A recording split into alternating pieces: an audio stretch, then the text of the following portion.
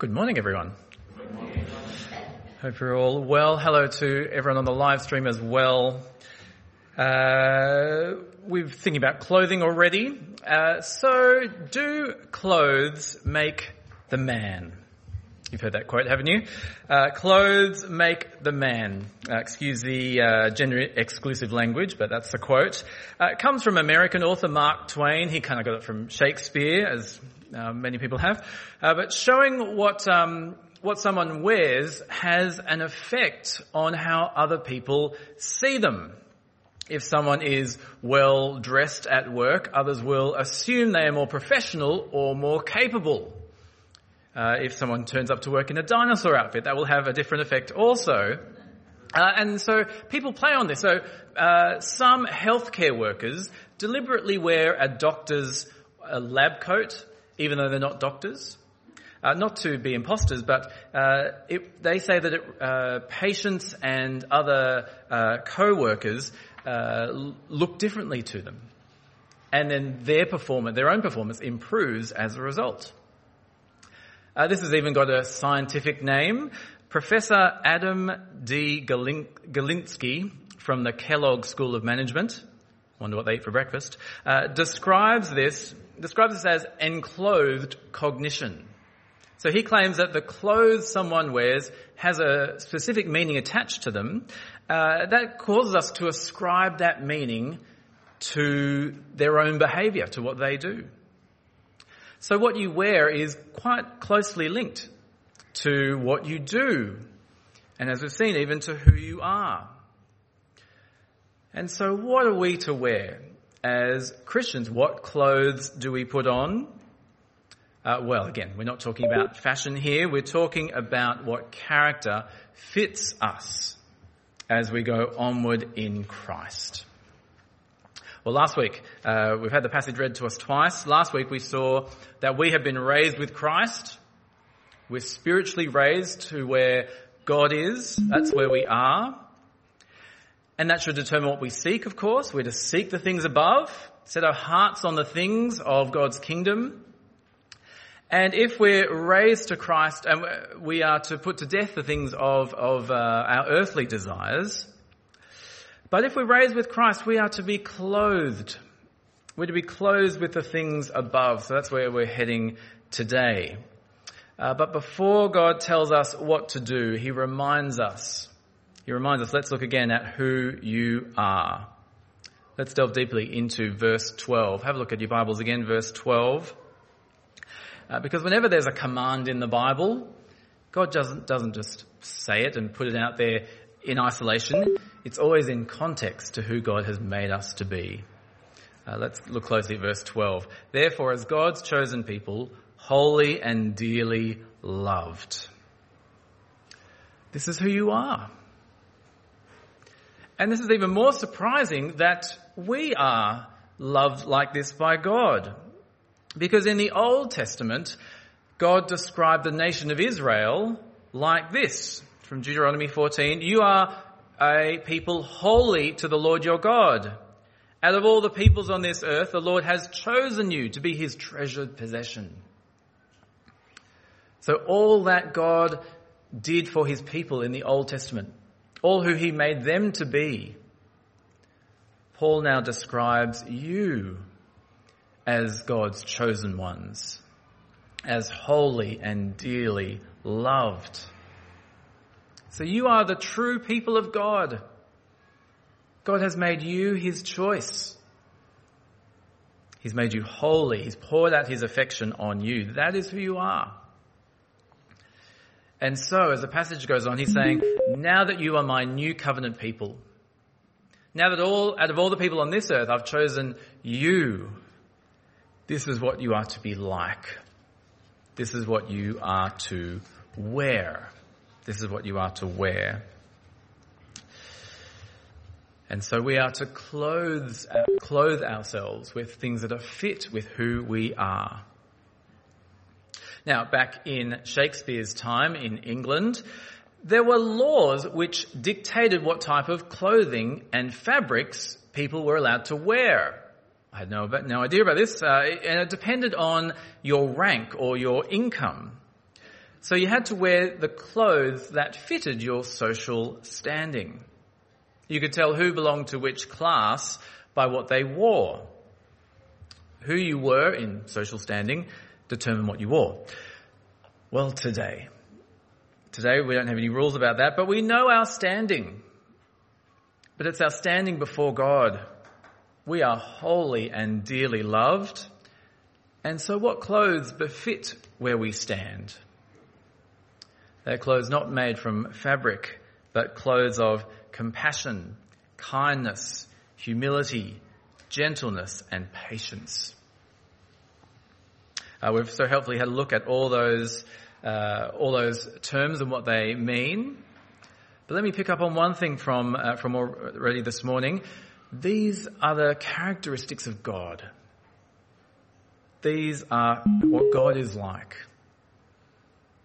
And so we heard in our first Bible reading, Psalm 145, that the Lord is good to all. He has compassion on all he has made. Jeremiah 31 says about God, I have loved you with an everlasting love. I have drawn you with unfailing kindness. So God is like this. And of course, because Jesus is God, Jesus is like this. So 2 Corinthians will say, by the humility and gentleness of Christ, I, Paul, appeal to you. Or 2 Peter 3 says, the Lord is not slow in keeping his promise, as some understand slowness. Instead, he is patient with you, not wanting anyone to perish, but everyone to come to repentance. So what are we to be like? Well, the question is more, who are we to be like? We are to be like God, like his Son, Jesus Christ. We are to clothe ourselves with Christ-like character. We're to put on godliness. We're to put on the clothes of God himself. And so why don't you have a look down at that verse and, look down the list again. Compassion, kindness, humility, gentleness, and patience. First of all, have a think for yourself. Which of those virtues have you put on? Not perfectly, of course, but which of those which of those terms could you say, if I looked at myself, I reckon others would agree, and I think that, I'm fairly compassionate, or I'm fairly gentle. Are there any on that list that you could say you're wearing? Well, I hope so. But what do you do? What do you do with that? Humility is on the list, so we need to be careful here. What should we do if we possess any of these qualities? Well, I think we should thank God for it. God is the one who changes us by his Spirit to be like him. God is the one who enables us to put on these clothes. And so if you are in any way growing in these virtues, give thanks to God. Praise him that he is at work in your heart. Celebrate God's power in you. You are living out who you are. Praise God for that. But we need to look down the list as well to see which of these do we need to put on. Is it patience? As your contractor is slow at completing his work. Or patient with others if you're unfairly criticised. Or if you're waiting for that medical thing to be resolved. Or if your son keeps asking you questions on the car trip. Do you need patience? Do you need kindness? Do you need to put on kindness? Choosing not to put someone down even if they deserve it. Or deciding to help that person struggling at work even though they should know better. Which of these do you need to put on? Which of these should you be asking God, please change me, change my clothes? And let's keep going. I think probably my favourite command in this whole passage is verse 13. Bear with each other. Bear with each other. It shows that this set of virtues was not written by some ethicist tucked away in his office, but actually someone who actually interacted with people, even people in church. Bear with one another assumes that in church, so one another is talking about God's people that you interact with, there are going to be some people here who you're just not going to get along with. Paul is saying here, there are people that may drive you a little bit nuts. But because this command is here, it means that is okay. That is okay. This side of heaven, we're not going to like everyone perfectly. There are some people whom God has chosen as holy that we may just not like, or that just annoy you. But that's okay. But it's not an option to ignore them, or to rally people around yourself and away from them, or to look down on them. You are to bear with them, because God bears with them, and He has loved them. And of course, God bears with you, and has chosen to love you even with all your faults. So we are to bear with one another, to value that person as part of God's people, even if we find that hard. And then it gets stronger in verse 13. Forgive one another if any of you has a grievance against someone. Forgive as the Lord forgave you. So this is now towards if someone has actually done something to you, has hurt you or offended you or done the wrong thing by you. Now stop and think, do you have a grievance against someone? Someone who's part of God's people here. They might have hurt you this week, they might have hurt you years ago.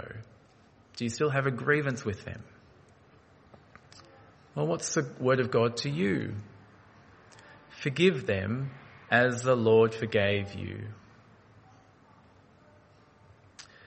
Now sadly I need to give a big caveat to that, particularly regarding abuse, or something, very, very serious, like if a spouse has cheated on you or something like that. In those cases, the call to forgive is not necessarily a call to regain trust and bring things back to the way they were. That's not what forgiveness is. You may never be able to trust them again, and that might be right and appropriate. And if they have betrayed you, they should never insist to you, "Oh, you must forgive me because the Bible says so." Forgiveness might be a long and slow process, and it might not mean that things go back the way they were. But for maybe the majority of things, maybe lesser things, are you willing to bear the hurt that someone's caused you and forgive them when they apologise and repent? Because remember what God has done for you. Remember how much you have offended God through your life, but how much He has forgiven you in His Son, Jesus. You have been forgiven much. And so maybe in that massive sphere of forgiveness that God has put you in, maybe in that massive sphere of forgiveness, there's a little bit of room for you to forgive someone here. Now, they may reject your attempt at forgiveness. They may not want to accept it, and that's a sad reality. But do you have a stance of forgiveness? Are you willing to do that? Forgive as the Lord forgave you. And then verse 14, over all these virtues, put on love, which binds them all together in perfect unity. If you can't remember all the rest, think love. How can I love God's people? How can we love one another? So how do we do this? Wouldn't it be nice if it was just as easy as putting on a jacket? Well, just like last week, it's not about trying harder. Instead, we're to remember who we are. We're told that we are God's chosen people, holy and dearly loved. And then out of who we are to act. We're to act out that reality. If we are the people of God, we are to act as the people of God. If God has deemed us holy, we are to put on things that are holy. If we are loved, then we are to spill out that love to others, even if we're not loved in return, because God has loved us. And do you know what that will do? That will change our church. And in fact, we're going to start to look similar. We might even have a church uniform. I won't be installing that, clothing-wise, that would be terrible. But what should our church uniform look like? Well, I'm going to focus in on verse 16 for this. Have a look, verse 16. Let the message of Christ dwell among you richly as you teach and admonish one another with all wisdom. So if we are God's people, this is our uniform. This is our uniform. We're to let the message of Christ dwell among us. The message of Christ is the news of Jesus, the gospel. That should inhabit us as we gather together. The gospel should inhabit all that we do when we meet together. But it dwells in us as we teach and admonish one another. We're to teach and admonish one another. Now, those two words might be familiar to you through our Onward in Christ series. In Paul's ministry, he says that he is admonishing and teaching everyone as he proclaims Jesus, so that he can present everyone fully mature in Christ. But now Paul goes on to say it's not just him and the apostles doing the admonishing and teaching, it's all of us to one another. And I'm assuming that is to the same end, that is to present everyone fully mature in Christ. Now, there are many great examples of people here teaching and admonishing one another, proclaiming Christ and warning each other against turning away from him.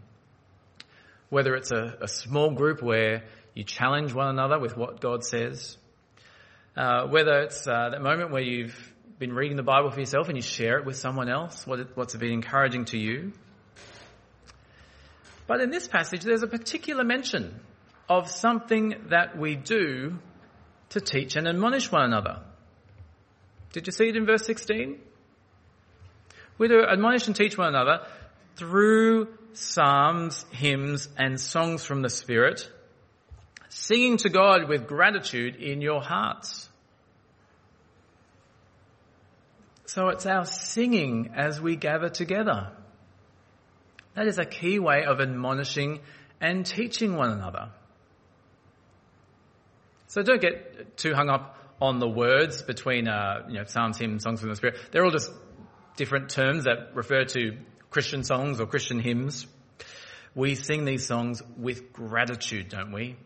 We sing them in praise to God. And how good that we can do that now freely. We sing praise to God. It's part of our worship of him. But that's not the only reason why we sing in church. We also sing to teach and admonish one another. So whenever we sing to God. But we're also singing to one another. So in our first song this morning, we sang, "We are one in the Father's love. We of every tribe and every tongue, let us walk in love, for we are one." Now, who were you singing that to? You weren't singing to God, inviting him to walk in love. I think he's pretty good at doing that already. We were singing to each other, weren't we? Inviting one another to walk in love and reminding each other that we are one in the Father's love. That is part of your ministry to one another. Letting the message of Christ dwell in all of us through singing to one another. So as we sing songs about the message of Christ, we're singing to one another, teaching one another about Jesus, warning each other to keep trusting Jesus. So don't miss out on this. Make sure you don't miss the first song of the service, so you don't miss out on the opportunity to teach and admonish one another. And because all these spiritual clothes play out in community, both singing but other things, then I'm so thankful that you are here, and we grieve that you who are watching online are not with us. Now, it might be completely right and appropriate that you're watching online today. You might be in isolation, or you might be particularly cautious for a reason. And so I'm so glad that you have joined us online and that we can at least gather in this way. But we do miss you, and we mourn that you're not here. It's just sad that you're not here because we're missing you teaching and admonishing us. Through your singing, we can't hear you through the screen. We're missing the love that you show us. We're missing you. We're missing even bearing with you. If you find us annoying, we're missing that because that all helps us grow in Christ. And we look forward to the day when you can return, whenever that day may be. All right, they are the clothes that we are to put on. If we're God's chosen people, holy and dearly loved, we have the clothes of godliness, of Christ-like character to put on. Clothes of letting the message of Christ dwell in us all together. So do clothes make the man? Well, putting on these clothes of godliness, they don't make you Christian, but they are the appropriate and necessary attire for those chosen and loved by God. Now, that quote is Mark Twain. The original Shakespeare quote puts it slightly differently. From Hamlet, for the apparel, the clothes, oft proclaims the man. And for our purposes, I think this is a more helpful way of putting it. The clothes you wear proclaim who you are. And so what we wear as Christians should proclaim that we are God's chosen people, holy and dearly loved. But there is someone else that our apparel should proclaim, a different man. Our clothes of godliness should proclaim Christ. As we put on the character of Christ, compassion, kindness, humility, as we forgive as the Lord Christ forgave you, as we let the peace of Christ rule in our hearts, determine which way we should go, as we let the word of Christ dwell in you richly, dwell in us richly, Christ should be proclaimed in our lives. Verse 17 sums it up. Whatever you do, whether in word or deed, do it all in the name of the Lord Jesus, giving thanks to God the Father through him. That means in everything we do, in everything we say, we do it all in line with the nature and character of the Lord Jesus.